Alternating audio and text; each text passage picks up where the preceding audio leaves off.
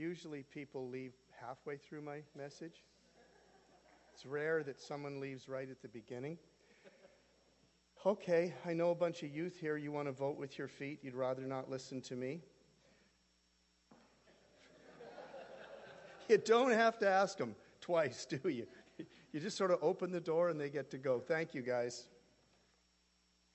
Okay. Romans chapter 5. Are you ready for Romans chapter 5? This is called the first fruits of grace. Now, the first word of chapter 5 is therefore. What does this mean? It means we should look at what just happened in chapter 4 before we go on to the body of chapter 5, because they're related. He's going to reach some conclusions, but it's based on things that were said in the previous chapter. So let's just look at the final 3 verses of chapter 4, so we set the context for chapter 5. The words, "it was credited to him," were written not for him alone, but also for us. He's talking about Abraham. Abraham believed God and acted in according to God's command, even though he had no idea where he was going. Can you imagine leaving absolutely everything you have, everything you've spent a lifetime building up, and God says it's time to go, and you say where, and God says, I'm not going to tell you? Just go. Well, what do you mean just go? Well, just leave. Pick a direction and go. Just leave. And he actually does. He obeyed God, and it was credited to him as righteousness. But it's not for him alone, it's also for us, to whom God will credit righteousness. There's a book in heaven. It's the accounting book. It's a ledger book. It's got good and bad on it. The bad things you've done and the good things you've done. It's all recorded. My book is very short. My good book is very short. My bad book is very long. If I had to live with that my whole life, I don't think I could do it. I'd be so depressed. So there's this book of right and wrong. And God comes along, and with one stroke of his heavenly pen, with one thought, he credits you with righteousness. And everything on the dark side of the ledger instantly disappears. Isn't that something? He credits righteousness to you. You didn't deserve it. He just did it. For us, now where does this righteousness come from? Well, it comes for us who believe in him. So to get this righteousness is a matter of belief. But isn't it incredible? Look at what you have to believe for. You actually have to believe that every bad thing you've ever done is just instantly wiped out, and you've been credited with the righteousness of Jesus. Guys, that's a big pill to swallow. One writer once said the scandal, the word scandal means, in the Greek, it means to be so offended by the craziness of what you hear that you stop believing. He said the scandal of the good news of grace that we're looking at here, the scandal is not that it isn't good news, it's that it's too good. He said what's hard to believe is not that it's not good news. Oh, it's good news. It's just too good. You ever heard that expression, too good to be true? I mean, it just can't be. It's too good to be true. That's what hangs us up. I've told you this before, but maybe there's someone who hasn't heard it. I wanted to be a Christian when I was 19 years old. I mean, I wanted to be a Christian. I didn't come to the Lord until I was 28 years old. Because as far as I was concerned, I wasn't good enough to be a Christian, and I tried to clean up my act, and it never worked. And so I just wrote myself off and said, I can never be a Christian, but I'd really like to be one, but I can never be good enough. See, I didn't understand this.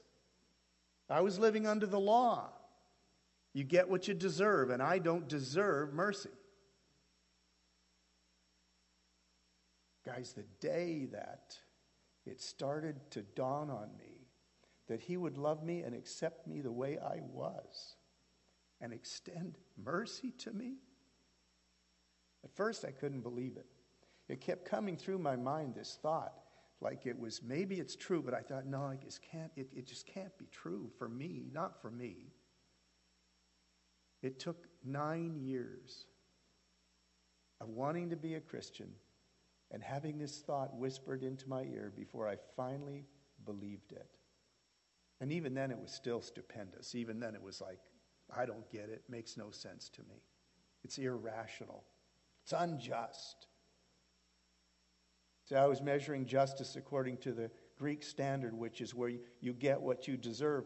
But did you know that the same word in Hebrew that means justice is the word they use for mercy? It's the same word. Is that crazy or what? God's justice is his mercy, and his mercy is just. So if we'll believe in him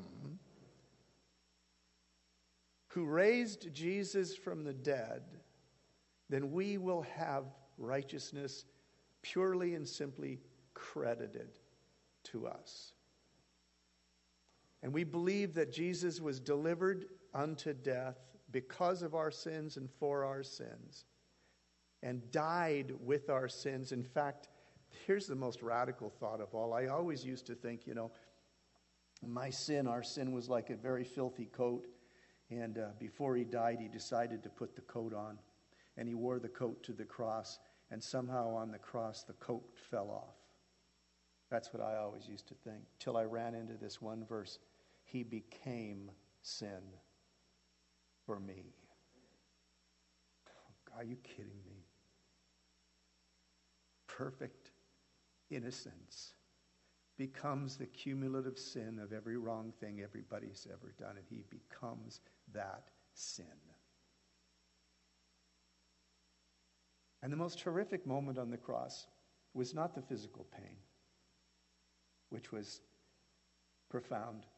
The worst moment on the cross is when he realized he had to be judged for the sin that he had become, and he actually said to his Father, "Why have you forsaken me?"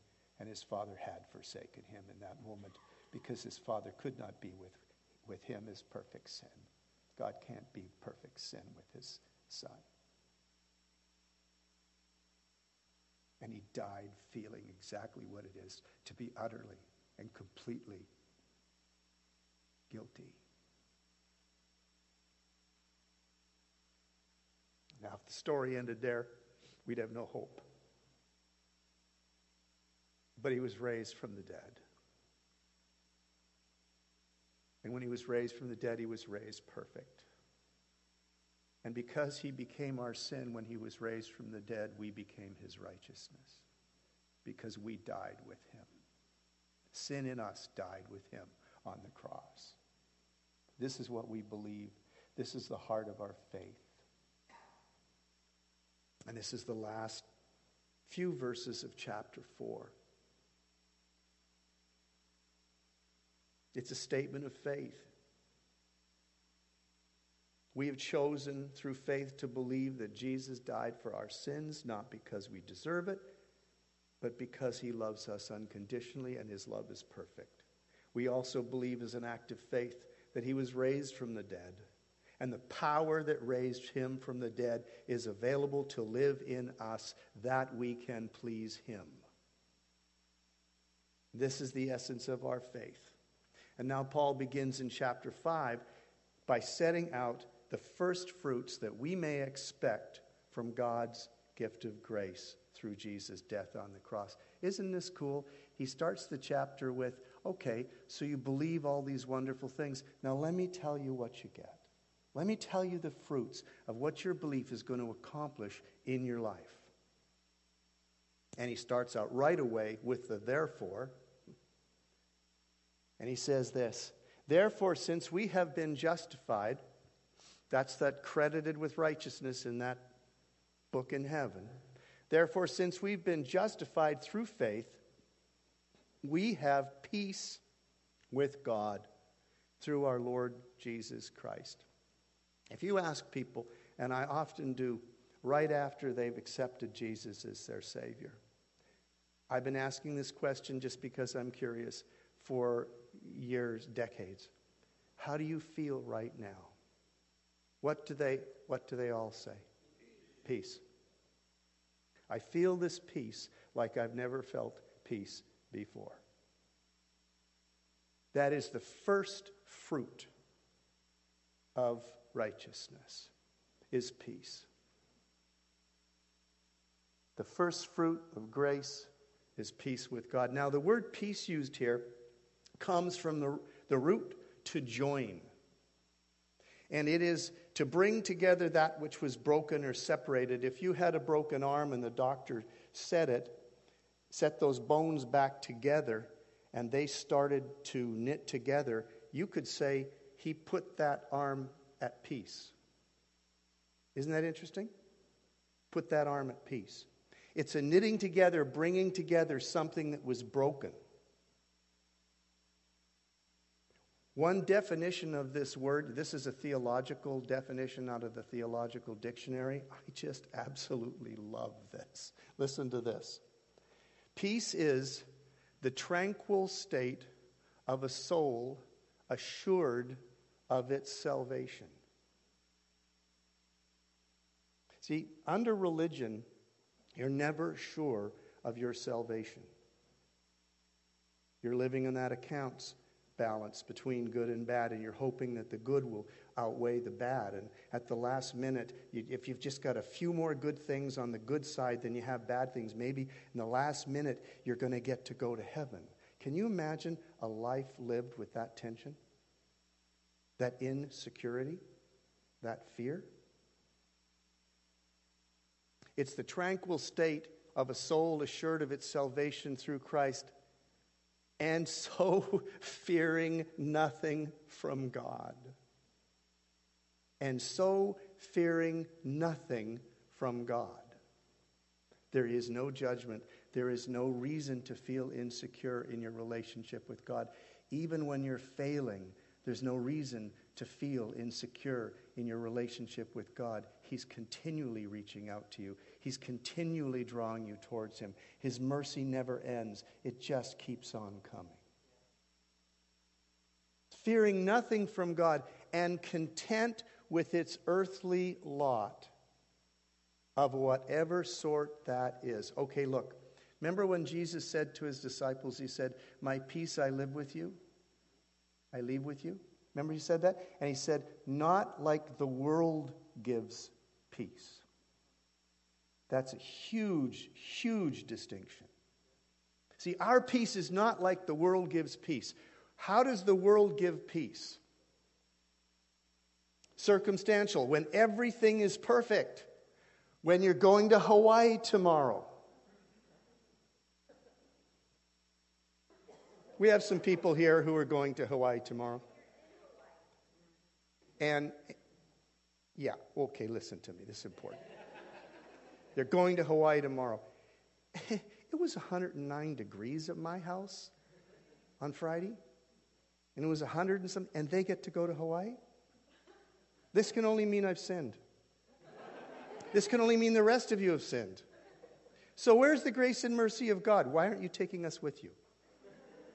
You see, when the world gives peace, it gives it because everything's going perfectly. And you can finally say, oh, everything's going perfectly. I have some peace. But you know, that can end by this afternoon. You can't hold on to circumstantial peace. It can be taken from you at any moment by anything. But the peace that God gives is content with its earthly lot of whatsoever sort that is. You can be in the middle of a storm and still be at peace. Jesus sleeping in the bottom of the boat.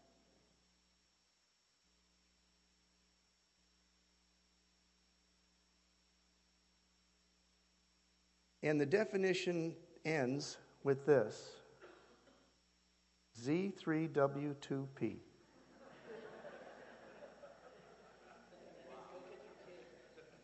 And it ends with this. I didn't put it up there, so let me read it to you. The tranquil state of a soul assured of its salvation through Christ, and so fearing nothing from God, and content with its earthly lot, of whatsoever sort that is, according to a conception distinctly peculiar to Christianity. Our faith is the only faith that sees peace this way. All the other religions, either peace comes because you meditate so much you're able to cancel out the bad things that are going on for a little while, as long as you're in that transcendent state, then okay, you've got some peace. Or the peace that comes because everything's perfect, the way the world gives peace. But this kind of peace is peculiar to Christianity, because it's a peace that you didn't have to do anything to get or to maintain. And it is not available in any other religion. And it's this grace, this freely given peace, that distinguishes Christianity from all other world religions. We do not have peace with God because we earn it. We have it because of His goodness and not our own. And because, listen to me, because we've not earned it, we do not have to stress about receiving it or keeping it. Even the responsibility is not ours of keeping it. From this statement of peace with God, Paul goes on to describe what this peace accomplishes in our lives. And he says this: through our Lord Jesus Christ, through whom we have gained access by faith into this grace in which we now stand. He, Jesus, came and preached peace to you who were far away. He's talking about the Gentiles. And peace to those who were near. He's talking about the Jews. For through him we both have access. Now remember, I started the Roman series by saying that there was a disunity between the Jewish church and the Gentile church in Rome. And so he's addressing this disunity even here when he's speaking to both of them, and he says, well, Jesus gives peace to you guys, you Gentiles who were far away. You were lost. You didn't even have a religion. But he also gives peace to those who are near, the Jews. You see, he's saying to them, neither of what you believed before is important. What's important here is that you have peace through Jesus. And he's uniting them in this concept that there's something beyond what they were thinking before, or even the religions they were following before. There's this new experience of God's peace. And through him we both have access to the Father. Hello. You don't just have a peace in your heart. There's a relational aspect to this peace. You actually are ushered into the presence of God. You have access into the presence of God. When Alan Vincent used to come here, he told a story of a friend of his in England who had a charity. And, you know, in England, if you have a particular product that the Queen uses, like, have you ever seen HP sauce? It's got the little seal, the little royal seal on it, you know, Her Majesty. Now, if Her Majesty is really nuts about HP sauce, and you produce HP sauce, you can ask her if she'll put the seal on there, and you can use that and say, this is like the royal salsa. So you see these things, you know, that various things get her approval. So this guy with the charity, he had an appointment to see Prince Philip, the Queen's husband, to see if he could get the royal seal on his charity. And he only had, literally, his appointment was like 10 minutes long. You got 10 minutes with Prince Philip, 10 minutes. So he's all prepared, and he's got it all worked out, and he's going to do his pitch. And he gets in there, and he starts doing his pitch, and he's kind of explaining it to Prince Philip, and he's going pretty good, but he's only got a few minutes left. And bang, the door kicks open, and in comes Prince Philip's kid. What's his name? Yeah, well, there were several of them. Anyway, the little guy comes in with a toy that's not working anymore. And he says to his dad, Prince Philip, Daddy, my toy won't work. And Prince Philip just stops everything else he's doing with this appointment, and he starts working on this toy for his son. And this guy with the charity, I mean, he's like, oh no, these are my minutes. These are my minutes. The kid's using my minutes. And and the little kid's just, hey, Dad, will you fix my toy? So Dad spends the rest of the time fixing the kid's toy. What's the difference between the kid and the guy with the charity? Access. The little boy is his son. I mean, he can come in any time and say, Dad, will you please fix my toy? The other guy's a servant. Different set of rules. This grace gives us access into the presence of the Father. And not just access into his presence as his child. You come as his child. Your primary identity is not as a servant. Your primary identity is as a child. And a child has security a servant will never have. I've said this to you before. A servant can fail at being a servant, but a child can never fail at being a child. You are ushered into a foundation that is so strong because it is familial. It is family. You are now his child. That brings a security that can't come any other way. Access. Peace. The word access used here means to introduce or to bring into the presence of. Paul's saying that grace has brought us into the presence of God. We have peace. We're joined with God because of grace. And we stand in a relationship with him as our Father. See, people, without grace, there's no access to God. And I know this is considered to be exclusive and politically incorrect, but there is no other faith that gives us access to God. There is no other religion that deals with the issue of our sin. There is no other religion that turns us into God's child. Our faith is unique. It's unique because Jesus died for our sins.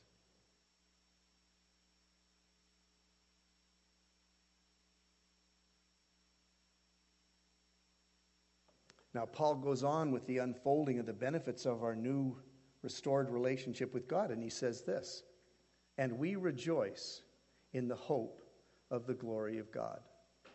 Let's tear this down one word at a time. We rejoice in the hope of the glory of God. Let's look at rejoice. The word rejoice translates to exult in or to boast. And it is a joy well beyond happiness in the moment. It is a joy that lasts. And the word hope means what we anticipate with pleasure. What we anticipate with pleasure. And it doesn't connote a doubt as in, boy, I sure hope this works out. You ever heard people express their hope that way?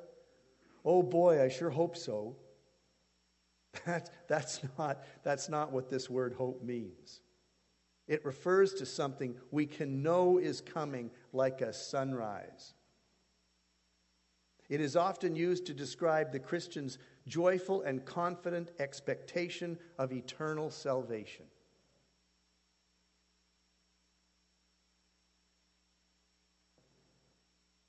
Are you joyful and confident that you're going to heaven? Are you joyful and confident that you're going to heaven? Can you say this morning to yourself or to anybody else, I know I'm going to heaven? See, that's a test, isn't it? Of how much do I really believe? How secure am I in my faith? Do I really believe this?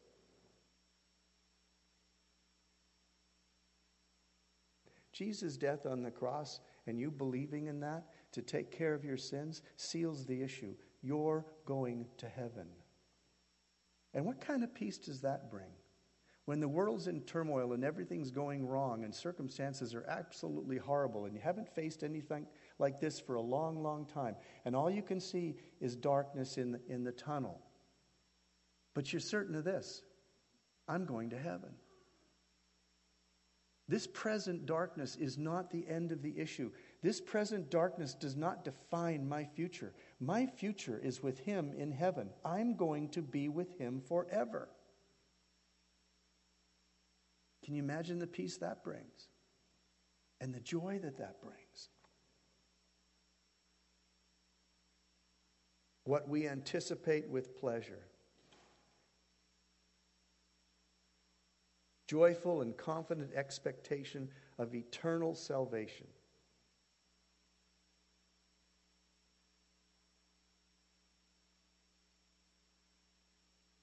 We rejoice in the hope of the glory of God. The word glory used here means much more than just having eternal life or even getting to heaven. Now that's good. Eternal life and getting to heaven, that's fantastic. That's like, what would you pay for the secrets of the universe? This is good stuff. This is big. But wait, you also get a 29-piece Teflon-coated cook set. But if you buy it today, you also get the Jinsu knife that cuts through the chains of hell. But wait, if you call in the next 5 minutes, you also get a hair transplant.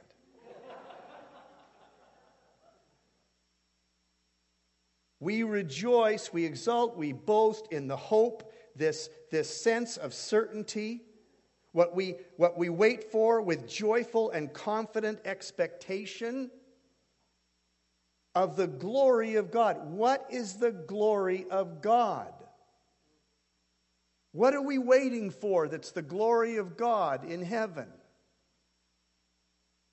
The word glory here means much more than just eternal life or even getting to heaven. It has to do with finally experiencing the fullness of God. Here's what the word actually means. Quote, the splendor, the brightness, the magnificence, the excellence, the preeminence, the dignity, and the majesty of God. We have not scratched the surface. We have moments in our life, sometimes during worship, sometimes in quietness and prayer, where we sense the presence of God and we get a rumor, we get an innuendo of His beauty and His goodness, and it hits us like a truck. And sometimes we can't get up off the ground afterwards. Seriously.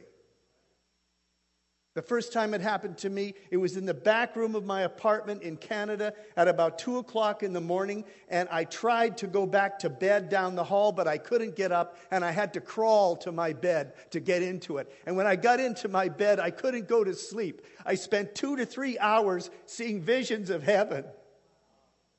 The glory, I could not go to sleep. I was completely overwhelmed.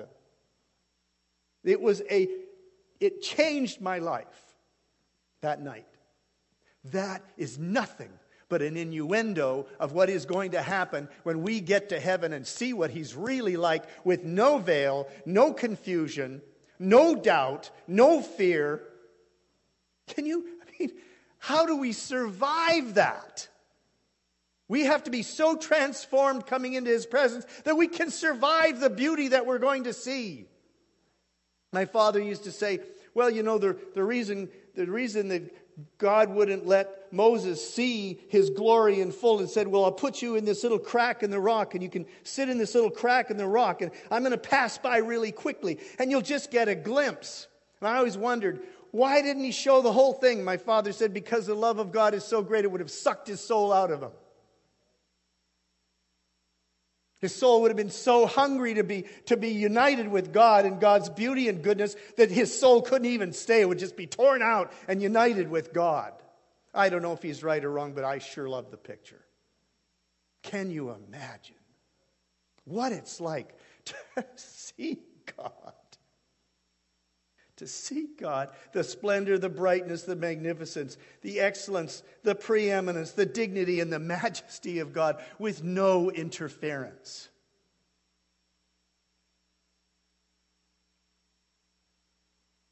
Gosh, I guess you could call that joy. There's no word strong enough for what that's going to be like. It means we finally have what our heart has always wanted. To see him perfectly, without interference from our own brokenness and sin, and the sins in the world. It is what Moses longed for and finally experienced a little bit when he begged God, show me your glory. And the experience was so powerful that his face shone for days afterwards.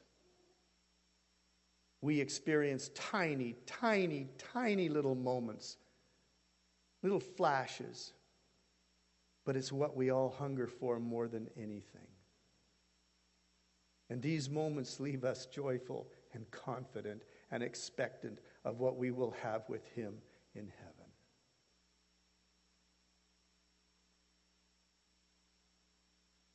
Come on, people.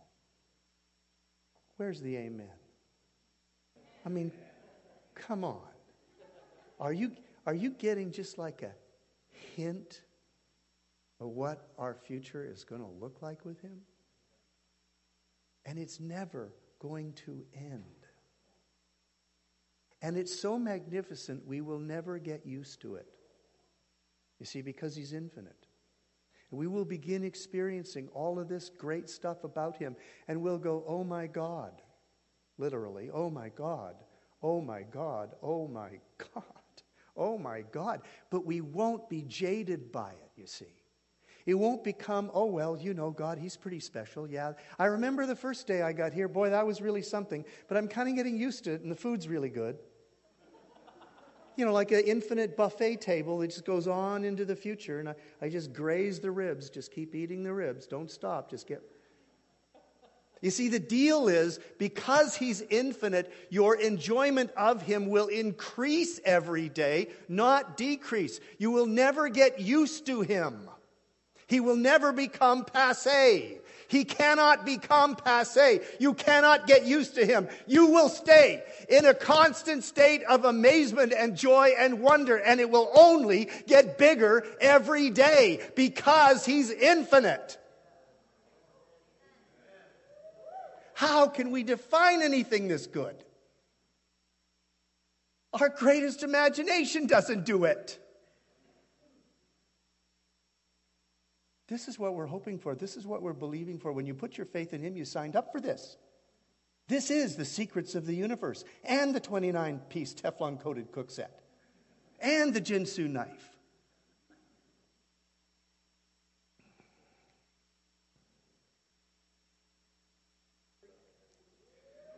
Amen.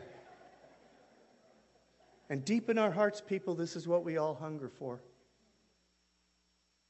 In this wild hope that it's really true. And we can look forward with expectation. So now what that does for the present moment is, no matter how bad the present moment is, and I know some of you are living in the most horrible present moments, all strung together. But what this does is it gives us a hope that's eternal. It gives us a view and a picture of what's coming. And this present darkness is not going to last much longer. And what we're coming to is profound. And interestingly, here's how we steal something from the devil. The more we suffer, the more we rejoice in what's coming. See, the devil wants you to completely lose hope. But we have a hope of what's coming. And it's phenomenal, and it can't even be described in words. So this present darkness is not the final word on our lives.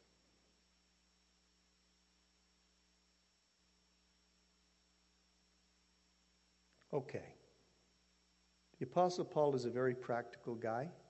He always has applications at the end of his messages. He tells us what we're living for and where we're going, and then he tells us how to live. So he turns his attention now to the practical application of the benefit of this grace, this position with God. this joining with God, he turns to what's practical. See, every gift must be applied or used to be fully appreciated. You may get the phone call from some lawyer in New York that says, "Are you the great-grandnephew, blah, blah, blah, blah, of so-and-so?" "Oh, yes, I guess." "Well, you know, there's $600 million in a bank account. And now you're the only surviving heir, so go get an accountant. You're going to need one." $600 million. Wow. Well, I don't believe that. Just another crank call. Click. The money's there. Are you going to use it?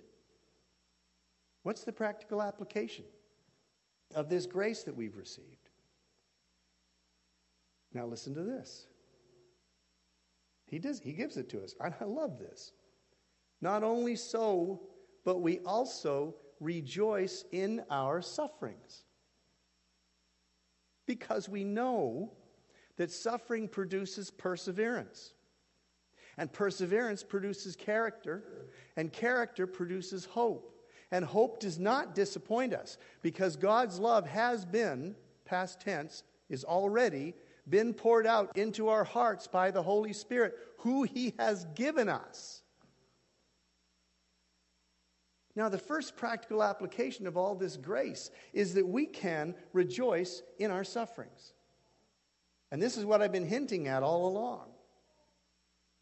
Because we know our sufferings produce perseverance, and perseverance produces character, and character hope. Hope does not disappoint us, because God's love has been poured into our hearts by the Holy Spirit who's been given to us.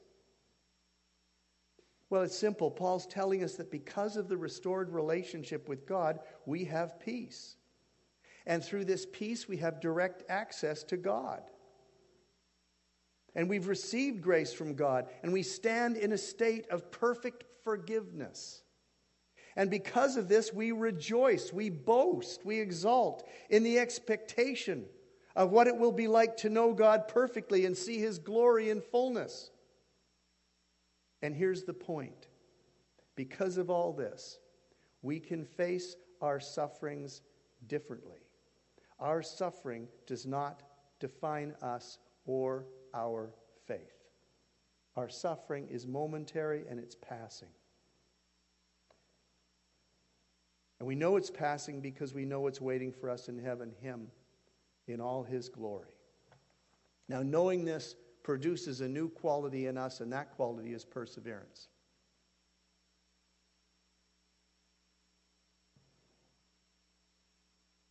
What's perseverance?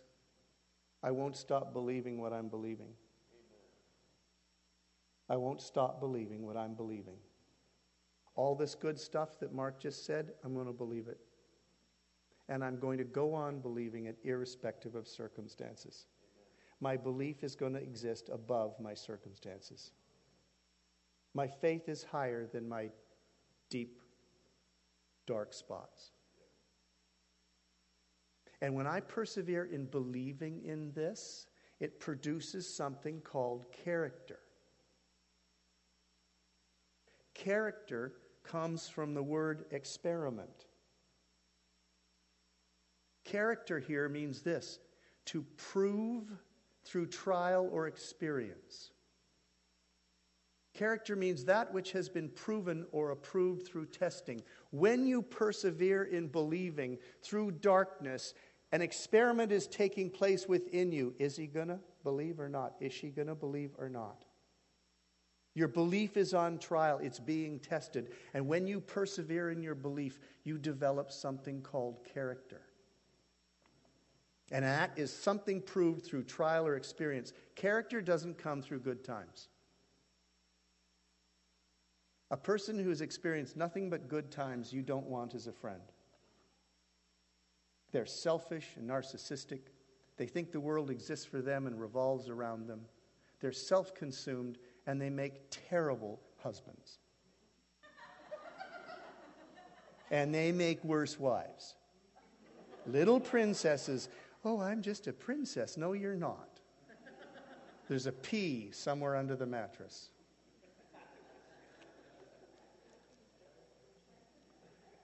We can now continue our hope in him through our sufferings because our faith has been tested and we have found to be proven. And it isn't proof to God. He already knows. It's proof to you.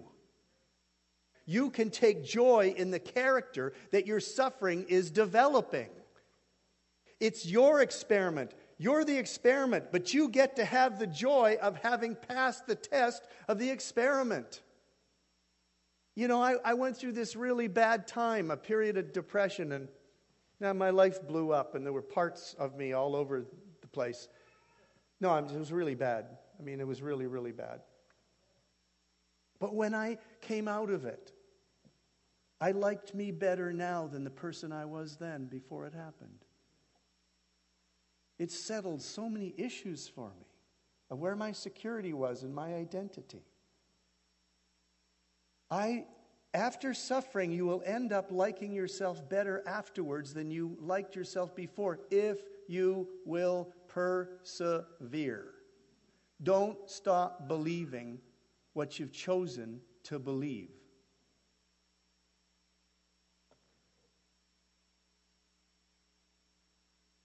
And the character produces hope, which is that joyful expectation of what's coming.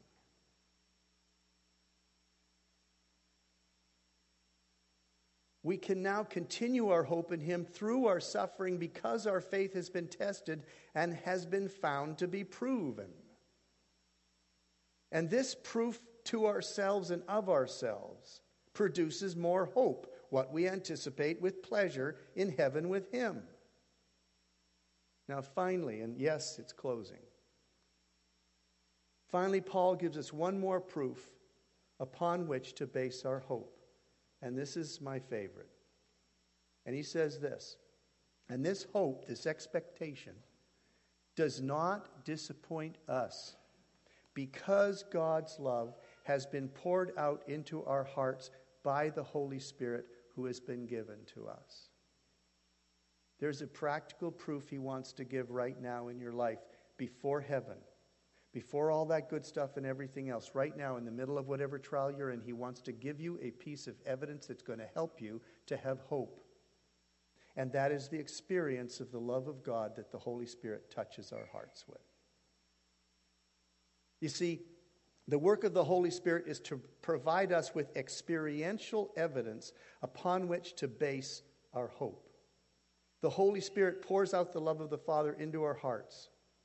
And in these moments, we receive a down payment in kind of what we're going to live in for eternity. Now, these little moments, like the thing that happened in the back room to me, I mean, it was absolutely overwhelming, but it was nothing. Nothing compared to what's coming. But it was of the same kind. You go to Costco, people, and you eat all the samples you can. And you make friends with all the sample ladies so that they see you coming and they cut an extra 2 or 3 for you and put it in the little cup for Mark. I'm just being honest with you. Those samples are a down payment deposit of what's in the freezer. Now, I don't need what's in the freezer because I ate 8 or 9 or 10 of those samples. But it's a down payment. It's a sample of, it's evidence of something you're going to have later. The Holy Spirit touches our heart with the love of the Father, and as amazing as it is now, it's nothing compared to living in that reality. But it's a down payment, it's a deposit. It's telling us what's coming. It's evidence to help us to believe. The experiential evidence upon which to base our hope. He pours out the love of the Father into our hearts. And in these moments, we receive a down payment in kind of what we're going to live in for eternity. Every touch of his love is a promise of what is to come. And these rumors of glory, these infinitesimally tiny and fleeting experiences of what will be our continual, external, internal, eternal experience of the goodness and the glory of God, who is our Father.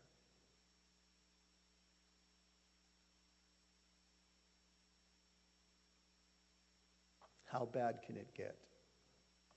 Well, I'm going to tell you how bad it can get. This is why Stephanie was crying during the announcements. We have friends over at New Hope Church, Byron and Lynn. Known them for 25 years. We're talking really, really good people. And Byron and Lynn's son Ryan and daughter-in-law Laura and grandson Caleb had been living in the Republic of Georgia in Eastern Europe for years, laboring to reach the unknown people groups there for Jesus. And on the 6th, they experienced the greatest tragedy that a family can experience. Byron and Lynn were notified on Friday by the U.S. Embassy. French friends had called the police because Ryan and Laura and Caleb had not returned from a scheduled camping trip and would not answer their phones. They'd gone camping to avoid the 104-degree heat. A flash flood happened and all 3 of them were killed.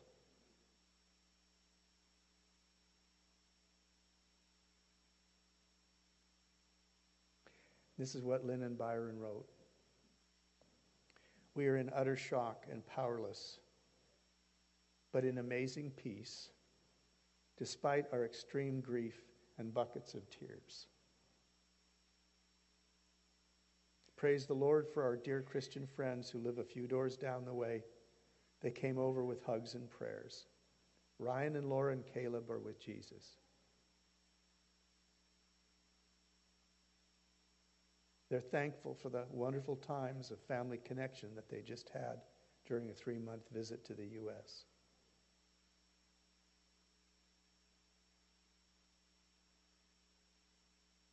We're in utter shock and powerless, but in amazing peace, despite our extreme grief and buckets of tears, because they are with Jesus.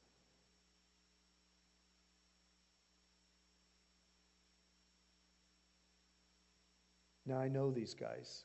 They're good friends. They're not just saying what Christians are supposed to say. They're saying what they're experiencing. This is the worst loss a mother and father can have. But they are experiencing something that is supernatural, that is beyond circumstance. It's the peace of God in His presence. And they know this. They are going to spend eternity with their son, daughter-in-law, and grandson. They're going to spend eternity together.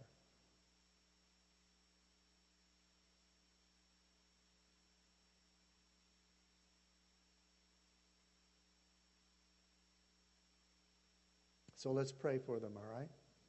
Right now, let's pray for them. Byron and Lynn request prayer for the many painful decisions they'll need to make, bringing the bodies home, traveling to Georgia to take care of the house, and planning celebrations of Ryan and Laura's lives, both at home and in Georgia, as a testimony and witness to Jesus.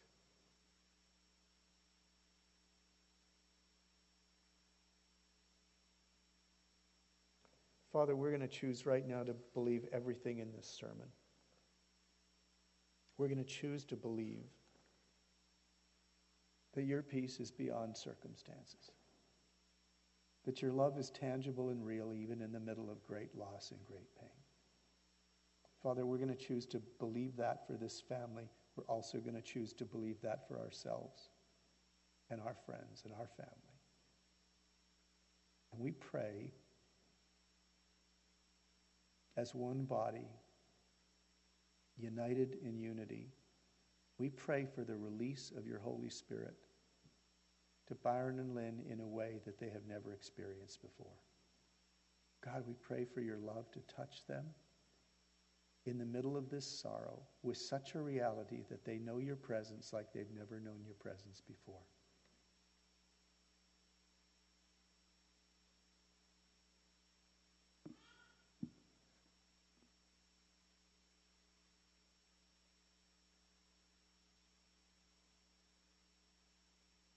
Let's keep them in prayer, all right?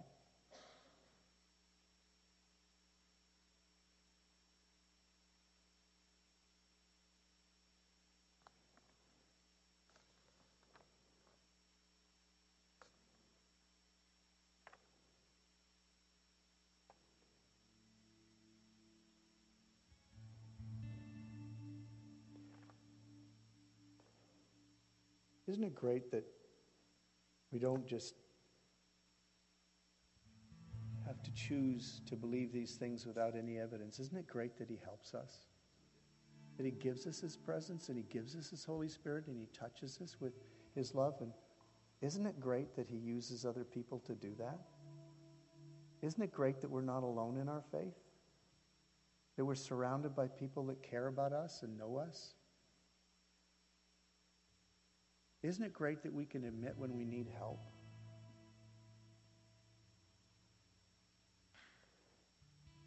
I'm just thinking, if you're here this morning and you're going through a hard time, now, it'd be very easy to look at Byron and Lynn's situation and say, well, I'm not going through something like that, so I can't reach out to God for some help. Of course you can. Whatever you're going through, whatever is difficult, whatever is a trial, whatever is testing your faith, don't do it alone. Don't do it alone. Let somebody pray for you. Tell somebody what's going on. It can be a tiny, tiny little thing, but it's keeping you awake. And if it's keeping you awake and you're living in anxiety about it, then it's not a tiny little thing, is it? So if you need some help, you need some prayer, I invite you to come forward now. And prayer team, if you'd come and take your places. We want to bless people with peace. We want to bless people with hope. We want to bless people with perseverance. We want to bless people with the touch from the Holy Spirit. So if you're going through anything at all, don't do it alone. Any anxiety, any worry, any darkness, any difficulty, come forward and get prayer so we can complete this message. See, a message isn't complete until it's applied, and the application of this one is don't leave home without it. Don't leave church without it. So we invite you to come now, and we'll just worship a little bit.